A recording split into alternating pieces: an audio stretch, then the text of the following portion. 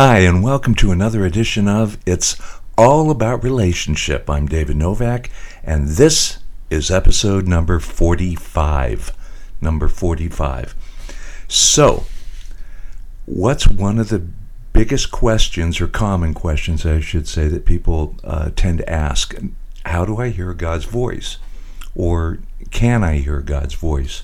Or how do I know the difference between God's voice and my voice and somebody else's voice? It's really a whole lot easier than we make it out to be. I know that sounds a little odd to you possibly, but it really is a lot easier than we make it too difficult. We put too many restrictions on it, and we get a little bit too spiritual for our own good, if that makes any sense to you. You've heard the expression, he's so spiritual, he's no earthly good. I don't know if you've ever heard that before, but I've heard that many times. And sometimes we tend to over-spiritualize things. We just, make them harder than they really are. So, how do I hear God's voice? Or is it even possible to hear God's voice? Or how do I hear it clearer? Well, yes, it is possible. And I can guarantee you that God wants us to hear his voice. In John 10:14, a couple of scriptures that jump out are, I am the good shepherd. Jesus is telling his followers. He says, I am the good shepherd, and I know my sheep, and am known by my own. He goes on to say, now here it is, my sheep hear my voice. Now that's you and I. My sheep hear my voice, and I know them, and they follow me. Why would he say, my sheep know my voice, if it's impossible to hear his voice? We have to start off with the premise that the Word of God, the Bible, is the Word of God, and it's actually true. We have to start off on that premise. If you're a Christian, that's your beginning point, right? That the Word of God is the inspired Word of God given to man by his Holy Spirit. So that's kind of our beginning point. So if we believe that the Bible is true, then we have to believe what's in it, including what Jesus, in the red letters, what he said directly to us. My sheep hear my voice, and I know them, and they follow me. Okay, so we know that it's God's will for us to hear his voice. So let's put it into practical terms. How do we do that? There's three basic, I don't want to call them tips, call them steps if you want to call it that. I say pray, listen, and read. Pray, listen, and read. I think if we do those things, we will hear God's voice. He speaks to us by his word. So if you hear something, if something's coming to your heart that is contrary to God's word, that is not God talking to you. That's the enemy. If it doesn't line up with the word of God, it's not God. I can guarantee you that. So he speaks to us by his word. He speaks to us by his Holy Spirit speaking, which may sound like our own voice inside our heart or our head, if you want to call it that. And sometimes he speaks through other people too. You may be at church and the pastor's preaching, and he's preaching the Word of God, and the Spirit of God might be speaking to you through the pastor. But let's not just put it in church terms. Let's say, you could be talking to somebody over at Starbucks or your favorite coffee place, or in a restaurant, or even at a ball game, and someone will say something to you that'll jump in your heart, and that might be the Spirit of God working through that person to get a message to you. Here's a good example.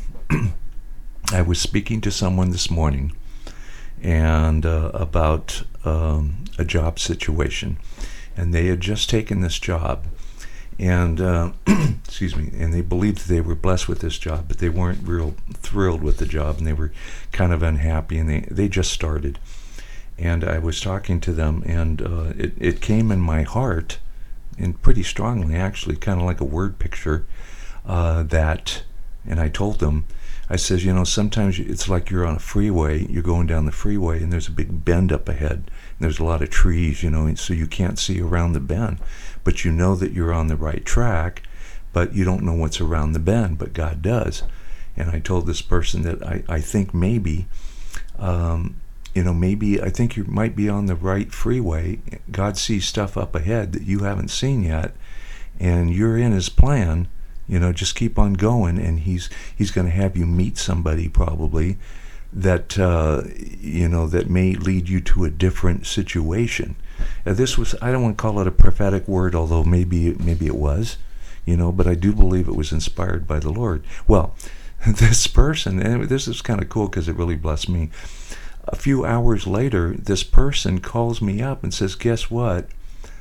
Somebody that just out of the blue was at their work, and they got to talking to them, and they gave them their business card, and they said, hey, I'm going to be doing this other business, and I'm really interested in talking to you, about, possibly joining me.